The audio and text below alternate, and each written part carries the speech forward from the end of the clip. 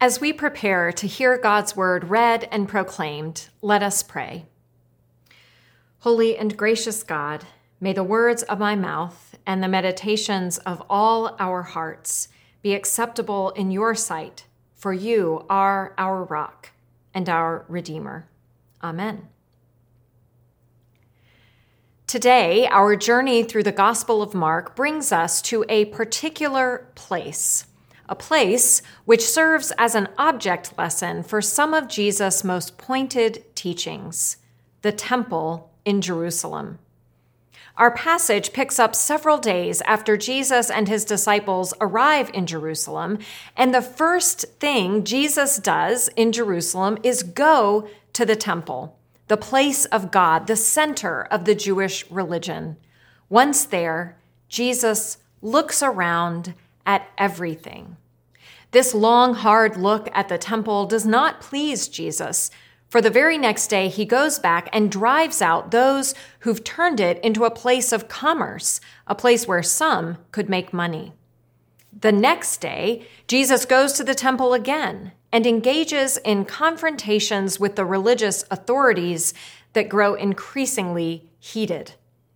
All of this leads up to today's passage, in which Jesus reveals that the true meaning and purpose of religion has nothing to do with buildings or titles or status or with keeping certain rules. The true meaning is love. Love of God, love of the other, love of self. Then Jesus shows his followers an example of what that love looks like. A vulnerable, marginalized member of society giving her whole life to an institution that has failed her. Now, hear these words from the Gospel of Mark, chapter 12, verses 28 through 34 and 38 through 44. One of the scribes came near and heard them disputing with one another. And seeing that he answered them well, he asked him, "Which commandment is the first of all?" Jesus answered, "The first is, 'Hear, O Israel, the Lord our God, the Lord is one. You shall love the Lord your God with all your heart and with all your soul and with all your mind and with all your strength.' The second is this, 'You shall love your neighbor as yourself.' There is no other commandment greater than these." Then the scribe said to him, "You are right, teacher. You have truly said that he is one, and besides him there is no other. And to love him with all the heart and with all the understanding and with all the strength. And to love one's neighbor as oneself. This is much more important than all whole burnt offerings and sacrifices." When Jesus saw that he answered wisely, he said to him, "You are not far from the kingdom of God." After that, no one dared to ask him any question. As he taught, he said, "Beware of the scribes who like to walk around in long robes and to be greeted with respect in the marketplaces and to have the best seats in the synagogues and places of honor at banquets.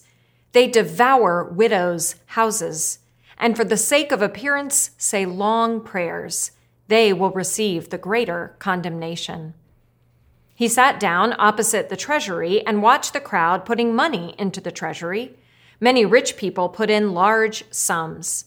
A poor widow came and put in 2 small copper coins, which are worth a penny. Then he called his disciples and said to them, "Truly, I tell you, this poor widow has put in more than all those who are contributing to the treasury. For all of them have contributed out of their abundance, but she, out of her poverty, has put in everything she had, all she had to live on." This is the word of the Lord. Thanks be to God.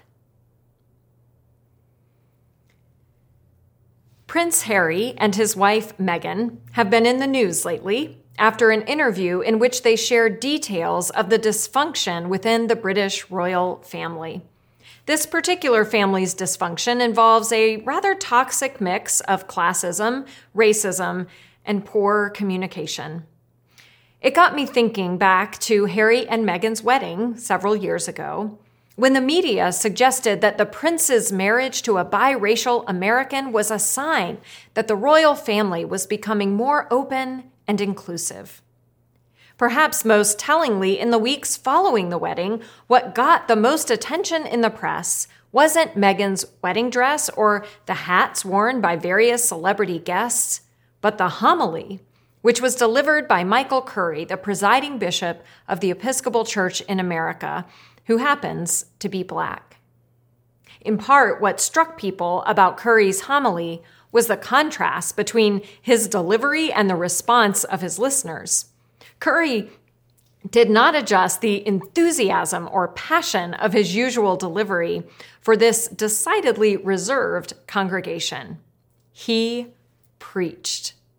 And what he preached about was the power of love. Not just the romantic love that brought Harry and Meghan together, but biblical love, self-sacrificial love, the kind of love that keeps families together over decades and children and betrayals and disagreements. Curry also preached about love that transcends the ties of family, which is the love Jesus calls us to have for all God's children. Here's how he puts it. On these two, love of God and love of neighbor, hang all the law, all the prophets, everything that Moses wrote, everything in the holy prophets, everything in the scriptures, everything that God has been trying to tell the world. Love God. Love your neighbors. And while you're at it, love yourself. No. Someone once said that Jesus began the most revolutionary movement in all of human history, a movement grounded in the unconditional love of God for the world, and a movement mandating people to live that love, and in so doing, to change not only their lives, but the very life of the world itself. Jesus did not get an honorary doctorate for dying. He wasn't getting anything out of it. He gave up his life. He sacrificed his life for the good of others, for the good of the other, for the well-being of the world, for us. That's what love is. Love is not selfish and self-centered. Love can be sacrificial, and in so doing, becomes redemptive. And that way of unselfish, sacrificial, redemptive love changes lives, and it can change this world. In today's passage, Jesus talks about love in direct contrast to his criticism of institutional religion and its leadership. This comes in the midst of a series of confrontations between Jesus and the religious authorities, confrontations in which Jesus calls out the ignorance and hypocrisy of anyone who thinks that status, wealth, or power can bring one closer to God. Now, Jesus is not condemning Judaism as a religion. He is critiquing the system that the temple has become, a system that exploits the poor and elevates the wealthy and powerful. In answer to a question from one of the religious leaders about the most important commandment, Jesus quickly distills it down to this: love. Love God with your heart, mind, soul, strength, with your whole self, with everything you have. Now, Jesus is not making up this commandment on the spot. He is quoting one of the best known and loved commandments of the Jewish faith from the book of Deuteronomy. These verses are a touchstone for the Jewish people. But then Jesus takes it a step further and pairs this bedrock commandment with a lesser-known verse from Leviticus: "You shall love your neighbor as yourself." By pairing these two commandments together, Jesus suggests that you cannot assess someone's love of God by their religious adherence alone, whether they pray the right prayers, come to worship every week, keep all the rules. According to Jesus, our love of God is revealed by how we love our neighbor. In Luke's gospel, the scribe asks a follow-up question, "Who is my neighbor?" And Jesus answers with the parable of the Samaritan. But in Mark, Jesus points to a woman, a poor widow, one of that society's most vulnerable members. And Jesus seems to suggest that how the religious leaders are loving that poor widow is a much better measure of how they're loving God than any of their seemingly pious actions. Now, you may have heard this story about the poor widow who puts in her last 2 coins. You may have heard that used in a way that holds this widow up as an example for us to emulate. Look at this poor woman who has given everything she has to the temple.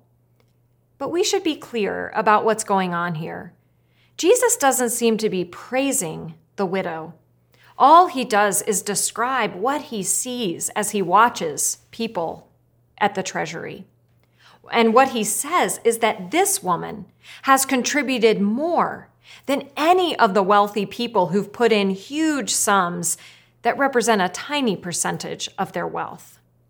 The poor widow put in everything, all that she had to live on, or as the Greek literally puts it, her whole life.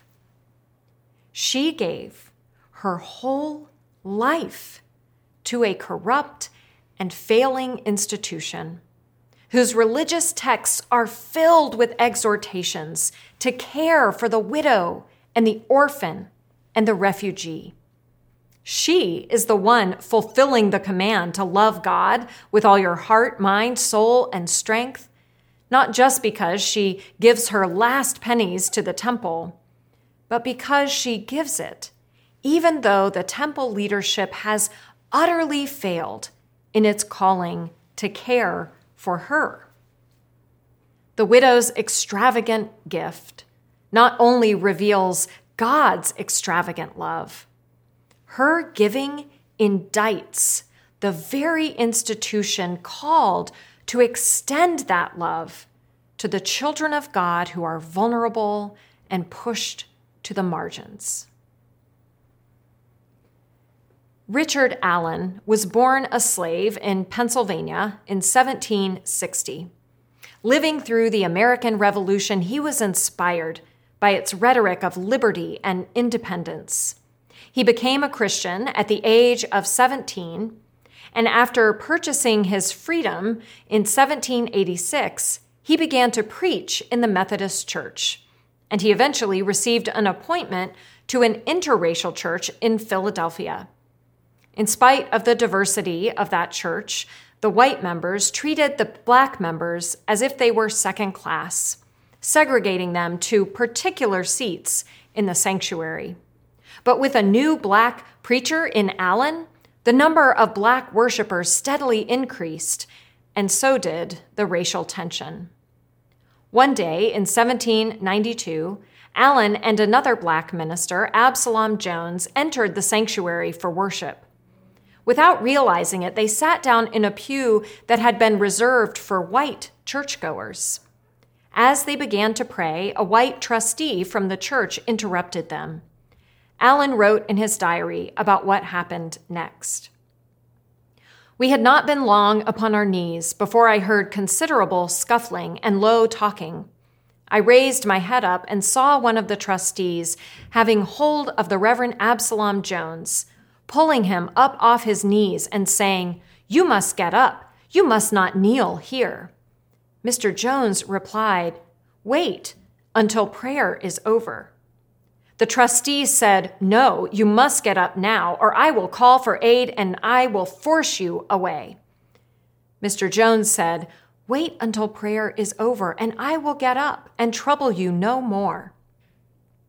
Rather than heeding the minister's pleas, the trustees physically removed him from the sanctuary." Richard Allen ended up leaving that church, taking all of the Black members with him, and he became one of the founders of the African Methodist Episcopal Church. Allen gave his whole life to God, in spite of the ways the institution of the white church tried to convince him he had no place there.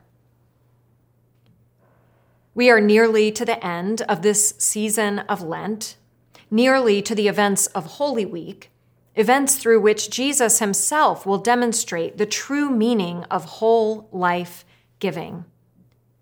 Ever since he entered Jerusalem, Jesus has been on a path that can only end on the cross, and he's getting closer to that cross every minute. He will finally give his life, his whole life, to a world that is no less corrupt than the temple he criticizes. He will give his life, his whole life, for people who are so offended by his willingness to call out their hypocrisy and abuse of their position and privilege that they would execute him rather than take a hard look at their actions and consider changing their ways.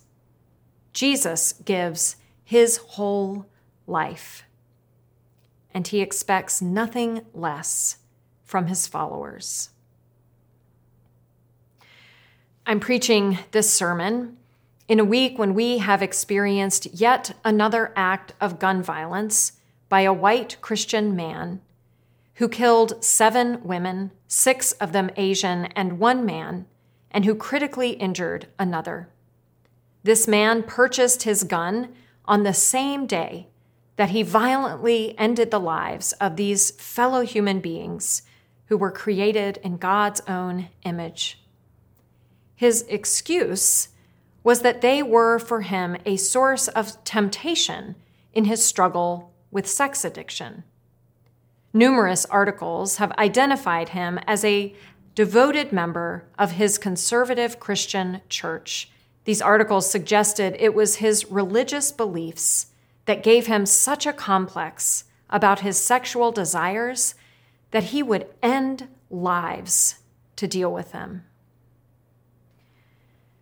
When something like this happens, and especially when we hear that someone who would perpetrate such horrific violence is part of and may even have been motivated by their religious beliefs, we wrestle with the very institution that we love.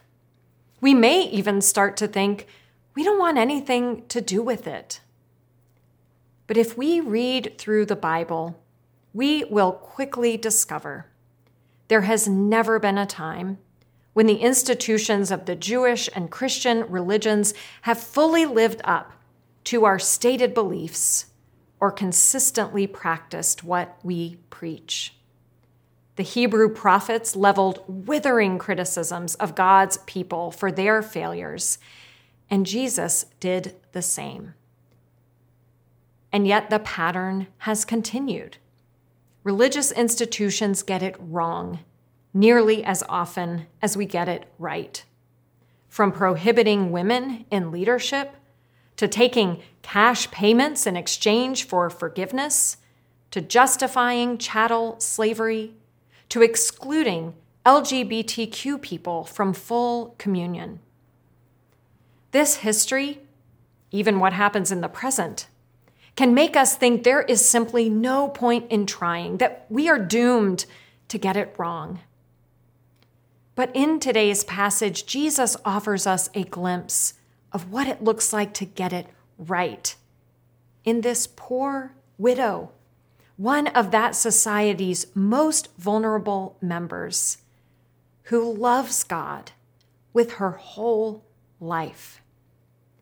And Jesus invites us to do the same, to love God and to love one another with everything we have, which sometimes means being willing to confess how our institutions have gotten it wrong, to confess and then to try again.